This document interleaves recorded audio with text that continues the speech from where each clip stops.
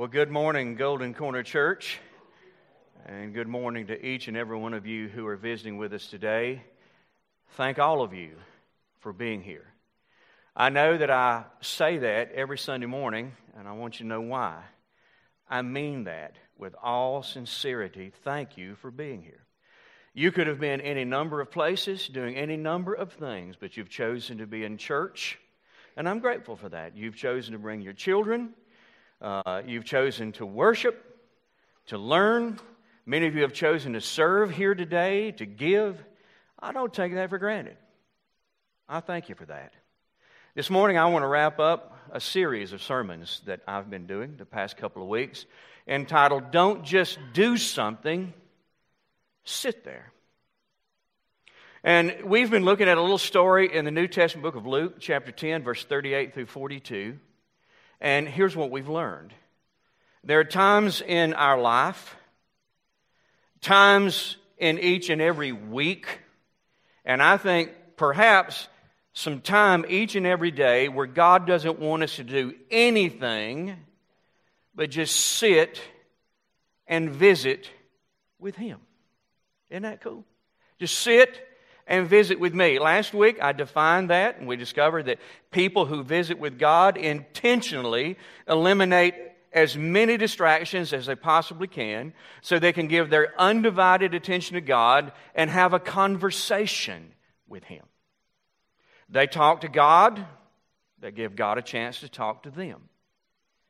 Of course, we understand that we talk to God when we pray. Perhaps you're asking the question, how do we listen to God? I believe the best way possible to listen to God is to read the Bible.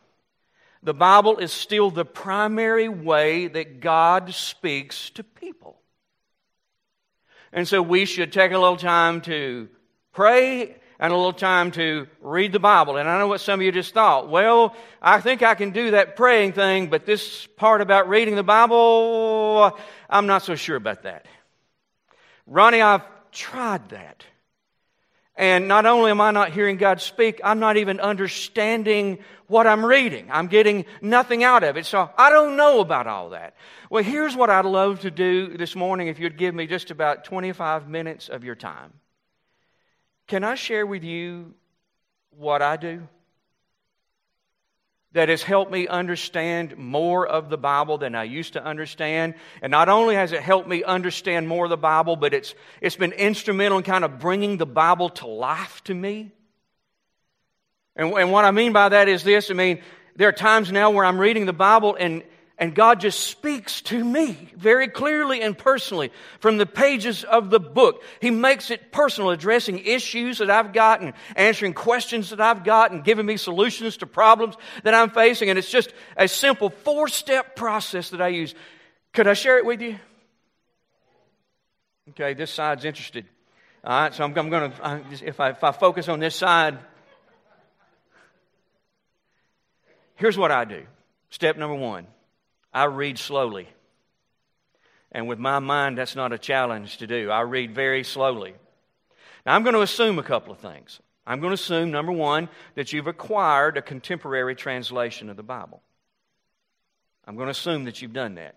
I don't want to offend anybody what I'm about to say, but if you're trying to read and understand the King James Version of the Bible, you've already created a real obstacle for yourself.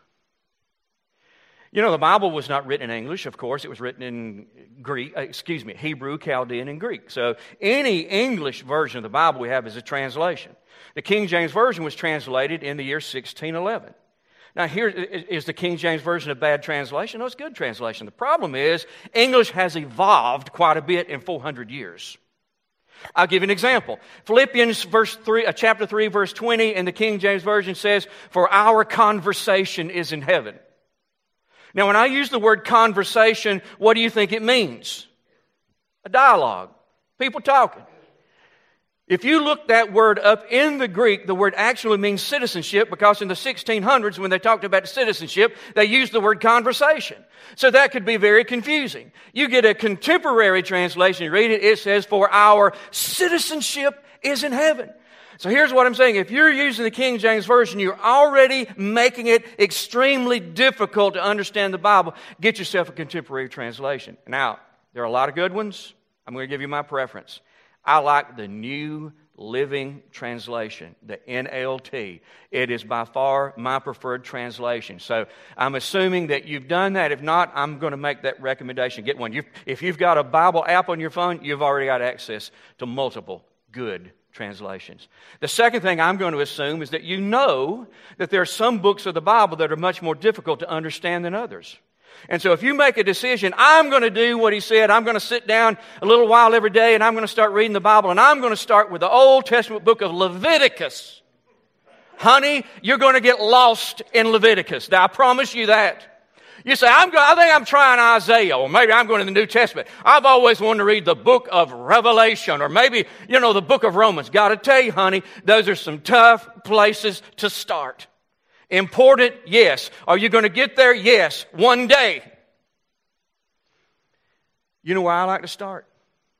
I like to start with the great stories of the Bible. The story of Jonah. I like the Gospels, Matthew, Mark, Luke, and John, all the stories about Jesus. I like the book of Acts, the story of the first Christians, all these stories about the first Christians. I like the book of Genesis, parts of Exodus, parts of Numbers, Deuteronomy. I love Joshua, Judges, Ruth, Ezra, Esther, Nehemiah, all these books with these stories. I find that the stories are much easier to understand than sometimes the epistles and the other letters of the Bible, the books of the Bible, even though I love those too. And so here's what I'm assuming. You know that there are some better places to start, and I would recommend starting with the stories. Pick a story. I learned a long time ago the important thing is not how much of the Bible you read, but how much of the Bible you understand. So you know what I did? I slowed down. I don't try to read through the Bible in a year. I think that's a noble goal. That's good if you want to do that. But that's very pace-oriented. Man, you got to keep moving, got to keep moving. The goal becomes to get through this. I hear people say, chapter a day, chapter a day. I'm telling you, a chapter a day for Ronnie Hodge is way too much. It's hard for me to do a chapter a week. Usually, I just pick a story from the Bible, and I read that story over and over and over and over again, all week long, sometimes 2 or 3 weeks. I'll just read the same story over and over and over again. I've been reading the same story in the Bible for 2 solid weeks. It's found in the New Testament book of John, chapter number 4. It's a story about Jesus who met and talked with a Samaritan woman at a well one day. I've been reading that story for 2 weeks. So here's what I want you to know. You have permission to slow down and take little bite-sized chunks of the Bible and just read those chunks. And I'm recommending stories over and over and over and over again. Okay, you with me? Did I lose anybody on that? You still with me? Because my concern about doing this sermon was it's something I'm really excited about, because if you get it and you act on it, it's going to change your life, and that's not a bunch of preacher promises. I'm telling you, I know that it will. It changed mine. I don't want you to sound like an infomercial or a seminar. I want you to understand this is what works for me, and it's worked for a long, long, long time. I read slowly, but number 2, I research adequately. I don't care what passage of the Bible I read. There's a whole lot at my first reading I don't understand. You may have thought that was unique to you. You may have thought, well, I don't know who that was, and I don't know what role they played, and I don't know anything about that place they mentioned, and I don't know anything about all this stuff. That's normal. Every time I read a part of the Bible, there will be multiple things I just don't get. But it raises a question mark in my mind. Now, I've already mentioned I'm in John 4, and I'm reading about Jesus, talking to this lady in Samaria, and the Bible said he had to go through Samaria. Now, the first question came to my mind is, why? I mean, was it on his route? Was there a detour, and why? So I just underlined that, and I put a question mark. I said, I got to come back to that. I want to know why. Why did he have to do that? In the story, Jesus made a woman an offer. He said, you know what, if you ask me to, I could give you living water. Huh? Well, in my mind, you know what I thought? What is that? What's he talking about? And why would he refer to it as living water? Underline it. Question mark. I got to come back to that. He told this lady, God the Father is looking for people who will worship him in spirit and in truth. My question was, what does that mean? Underline, Question mark. You know what I'm going to do? I'm going to come back to those things. I'm going to come back to those things, and I'm going to do enough research that I'm going to do my dead level best to find out what they mean, because here's the thing. If I skip over that, there's not a very good chance that I'm ever going to understand what I'm reading. So I got to come back. I got to do a little research. Now, how do you do that? I'm going to tell you how I do it. Now, you still with me, right? Okay, everybody still with me. Here's what if I got to have answers to these questions, I like to refer to the footnotes in a good study Bible. You say, now, Ronnie, you've already talked about all these translations. I didn't even know that till this morning, and now you're telling us about a study. What is a study Bible? A study Bible contains the biblical text, Genesis through Revelation, but in addition, there'll be footnotes. Some biblical scholar or some team of scholars have placed footnotes in critical places where they feel like some explanation is going to be needed. And so when I've got questions like that, the first thing I do is I always look into the footnotes of my study of the Bible and see if somebody answered that question for me. Is it right there? Now, you may be saying, Ronnie, what study Bibles? Listen, they are legion. Just like they're good translations, there are a lot of good study Bibles. If I could only have one, listen to me now, listen to me. If I can only have one, it's this one. This is the New Living Translation Study Bible. And no, they're not paying me anything to stand up here and give it my endorsement. I've got them all, man. I got them all. And this is my favorite one. And so you got that. They make books to help you do this. They make software, and in time past, I've recommended that, and nobody goes and buys the books or the software. So I'm going to accept that you're not going to do that. But you need a study Bible. You really need one. Second thing you could do is, if you've come to kind of a log jam, you've got some questions you want to know, I'm going to make a recommendation the Apostle Paul never made to anyone in his entire life and ministry. If you come to a place and you need some answers, I want you to try Googling it. Now, I want you to understand something. I'm not saying you should build your theological views based on what you find on the internet, because the internet's full of crazy people, right? It's full of nuts. But I did something this week just for your sake. We were studying in Luke chapter 10, verse 38 through 42 about Martha and Mary the past 2 Sundays. So I Googled this. I want to know more about Martha in the Bible. Click. All kind of links. And man, there was this one called Bible Gateway. Anybody ever heard of Bible Gateway? Something I see people nodding their head. And it had this biography about Martha. It was great. I did the same thing with Mary. I Googled, how did people in the Bible fish? Click. Man, next thing you know, you're getting this explanation of how they fished, how they farmed, how they fought, whatever. Here's what I'm saying. If you're just looking for facts about people, places, things, cultural differences, Googling it can be wonderful. What I'm saying is, you don't have to look at something in the Bible and go, I don't know what that means, so I'm jumping over it. Don't do that. The very answer to that question might be the clue you need that really unlocks the meaning of that passage to you. Research it. Now, I don't look up every word. I don't look up every person. I don't, turn over every stone. I do this to an adequate degree, John Boy, until the point that I go, okay, I got it. I got it now. I understand it.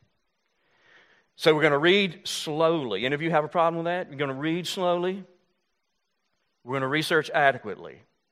So everybody's still with me. You got those 2 points. Now it's going to lead us to the third step. The third step is I reflect intentionally.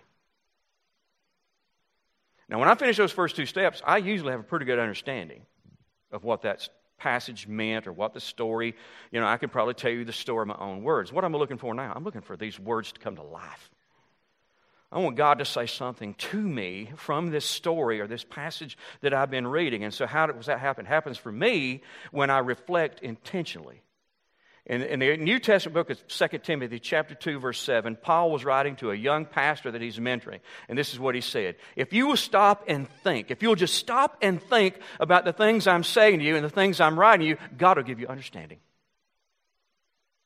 Now here's the deal. It's not enough to read it over and over and over again. It's not enough to research it until you kind of got an understanding of it. You've got to take it one step further. You've got to think about it. You got to put some thought into it. Now, I'll tell you what doesn't work for me. I can't climb up in a tree stand, and I can't go, okay, I'm going to think about John 4. I'm going to think about John 4. I'm going to think about John 4. You know what happens? Within a minute, I'm not thinking. Or I'm out here, man. I'm solving some problem. I'm gone. I've left John 4.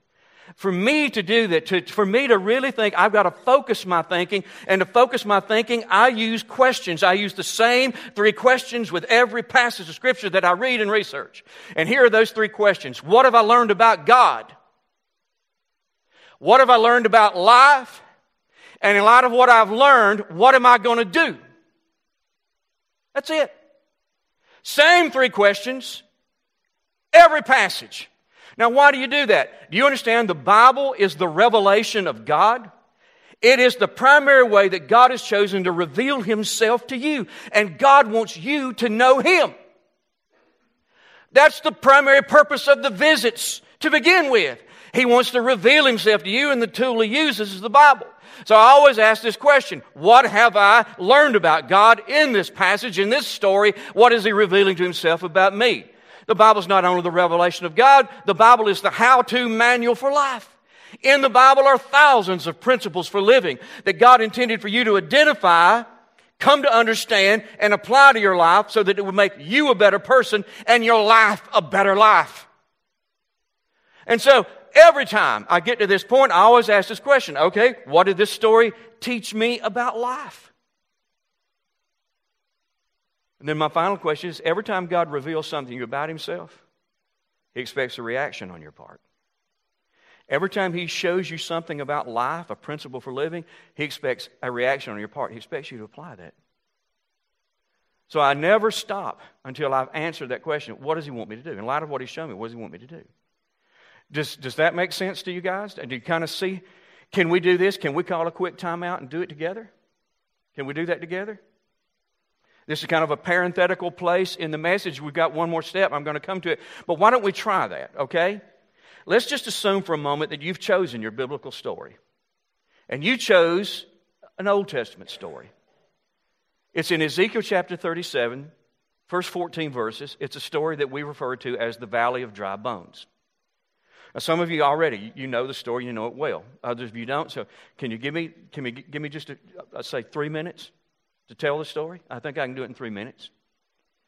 Let's just imagine you've read slowly, you've researched adequately, and you've come to this understanding of the story. This is what happened. God took a prophet named Ezekiel, and He dropped him in the middle of a valley that was absolutely filled with dry bones. Now, where'd the bones come from? An Israelite army had been defeated here a long time ago. The bodies had been decomposing for so long that there's nothing left but bones. Not skeletons, mind you, Curtis. Just bones, scattered bones everywhere. God asked Ezekiel, could they ever live again? Ezekiel wisely said, I don't know. That's way out of my pay grade. Only you would know something like that. God said, here's what I want you to do. I got a sermon that I want you to preach to them. Can I ask you something? Does that make any sense to you? Huh? Bones? Ain't got no ears. You understand what I'm saying? Ain't got no ears, God. That's what I would have said. God said, I got a sermon here. Here's a sermon. I want you to preach to him. So he started preaching. You know what happened? Something miraculous took place. Bone came together with his bone. In other words, not randomly. Skeletons were reconstructed. Cartilage replaced. I mean, there was tissue. There were organs. There was tendons, muscle, skin, hair, teeth, eyeballs. Next thing, while he's preaching this sermon, these bones become bodies. Miracle. God says, well, that was good, but they're still dead. So Ezekiel, I want you to try something else. Talk to the wind. Man, I want you to talk to the wind. I want you to ask the wind to blow from all 4 directions and breathe life into these bodies. Ezekiel goes, okay, I'll try that too. He says, oh wind, come from all, east, west, north, south, breathe into these bodies so that they live. And all of a sudden the wind blew, and the next thing you know, these bodies stood up to life, no longer bones. They were an entire army, a vast, powerful army, the Bible says. Okay, I told you the story. You know that story. You understand what just happened. Let's ask our questions. What did we just learn about God? Nobody say anything out loud. You're thinking, you're processing. What did you learn about God in that? Let me tell you something I learned. God's so powerful that with Him there's no such thing as a hopeless case. Now, if God had asked you or me, can they live again? I would have answered. Oh, I know. They're too far gone. And perhaps if they were a corpse or, maybe it's hopeless. That's what I would have said. It's hopeless. You know what God said? Oh, no. Let me show you how powerful I am. I'm so powerful I can take bones and make an army out of them. I can do that. That's what I learned about God. So powerful. There's no such thing as a hopeless case. What'd you learn about life? Here's what I learned, Mitch. God tells you something to do. You don't really understand all of it. You just know what He wants you to do. Do it. Just do it. Because when you do, you put yourself in a position that you're likely to witness a miracle. That's what I learned about God. That's what I learned about life. You see how it's coming to life? You see how you started? Now, in light of what we learned, what should you do? I'm going to tell you, number one, stop giving up on things. Stop giving up on situations and saying, that's never going to happen. Stop giving up on people and saying, they're a lost cause, too far gone. Stop doing that. Here's the truth. God is so powerful, there's no such thing as a hopeless case with Him. So stop giving up on situations and stop giving up on people. What else are you going to do? I'll tell you what I'm going to do. I'm going to do whatever He tells me to do, even if I don't understand all of it, knowing that when I do, I put myself in position to witness a miracle. So if He's telling me to give and I don't see any way I can give, you know what I'm going to do? I'm going to give anyway. If He's telling me to serve and it's a capacity I've never served in, you know what I'm going to do? I'm going to serve Him anyway. I'm going to do it. Unfortunately, I'm so glad nobody's on the front row because I'm telling you, the spit's flying right now. You see it? The spit is flying. I need one of those dentist things that suction things so every once in a while I can just kind of drain her out. But you see what I'm saying? When you start asking the right questions and you ask till you get the answers, God begins to speak and He begins to bring the Bible alive. Now back to our fourth point. My fourth step is this. I request constantly. Let's use this illustration here. You're getting ready to take a trip to the West Coast. You got a long flight. So you go out and you buy yourself the latest John Grisham novel. I'm not a reader. He may be dead now for all I know. I really don't. You buy the novel. You're going to read it. You sit down on the plane. A gentleman sits next to you. You begin to try to read the book, and you're frustrated because the book is very complicated. You can't make head nor tails out of it. The gentleman next to you says, "Hey, like the book?" You begin to express your discontent. You're struggling with it. I don't know what this means. I don't know where the author's going. And the guy says, "Perhaps I can help. I'm John Grisham. I wrote the book." Can you imagine? You're reading and you're dialoguing and saying, "Well, what is this? I don't understand why you inserted this here and who is this?" And man, the whole time John is explaining everything, all the details behind writing the book. You do understand this, that the one who wrote the Bible lives in you. He's always with you. Always. Every time you've ever opened up the Bible, He's sitting there right with you. You have immediate access to Him and you can go, "I'm not getting this. What did you mean by this? What point are you making?"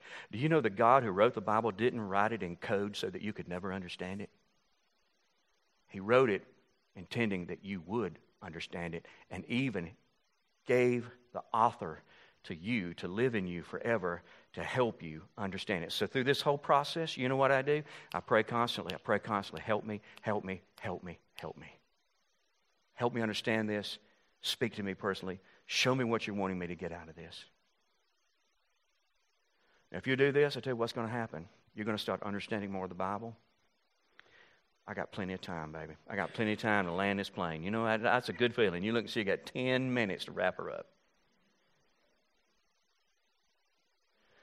You're going to start understanding more of the Bible. You're going to be amazed, as a matter of fact. But the big deal is God's going to start speaking to you. You're going to sit down one morning, right in the middle of this process. You're going to be thinking about some problem you're facing, saying, "I've got to find a solution to that." And as you begin to reflect, all of a sudden, kapow, there it is.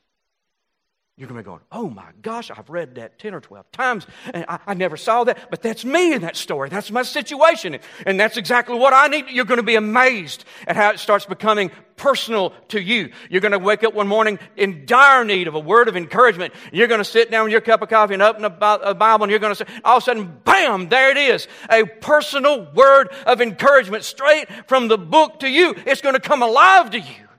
That's what's going to happen. Now, I know a couple of things you're thinking, man, it's going to take way too much time. It's going to take way too much time. It's going to take more time than most people put into it. But why don't you do this? Just take 15 minutes a day. You don't have to do all this in one day. Matter of fact, it's better if you spread it out.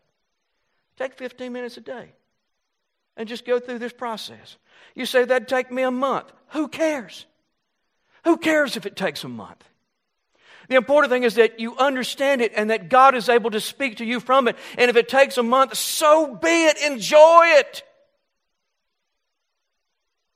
I don't know what some of you are thinking. This has been my fear of sharing it. It's too complicated, man. Too complicated. I don't know. Hey, it's recorded, and I'd go back and I'd listen to this again. I'd listen to it more than once myself. It's easier than you think. You know, do you remember when you learned how to drive a straight drive vehicle? I learned to drive on a straight drive. And listen, I'd never been on a farm tractor or anything. I'd never driven a straight drive vehicle. So my dad's going to teach me how to drive. So we get in his little Chevy truck, 6-cylinder, straight drive on the column. I mean, we're on Highway 11. We pulled off on the side of the road. He puts me in the driver's seat, and he's like, okay, that's a clutch. What's a clutch? Well, you got to push that in to crank it and to change the gears. Okay. What are the gears? Okay, you got 3 gears, you know. So, you know, so you're going to put it in low. Push the clutch in. That's your brake. That's your accelerator. You know, push the clutch in. Oh, man, fired up. There we go. He's going to put it in low. Okay, where's low?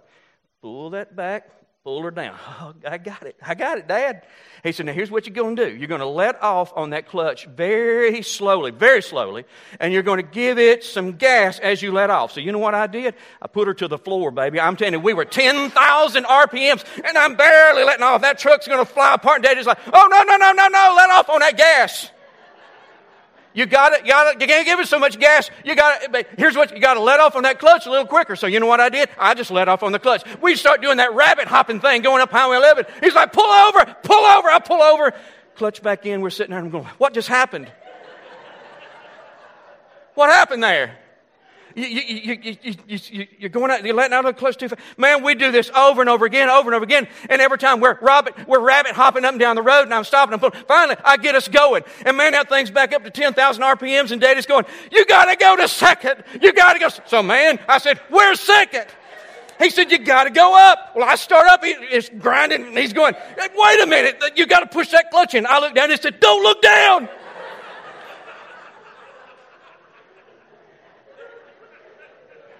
I push it in. He says, go up. I didn't know there was a reverse and a second up there. So I just go, oh, man, he's like, no, you're going in reverse. I pulled it over. I'm shaking, sweat's pouring. You know what I'm thinking? I'll never be able to drive. I'm going to be walking the rest of my life. What idiot came up with this concept?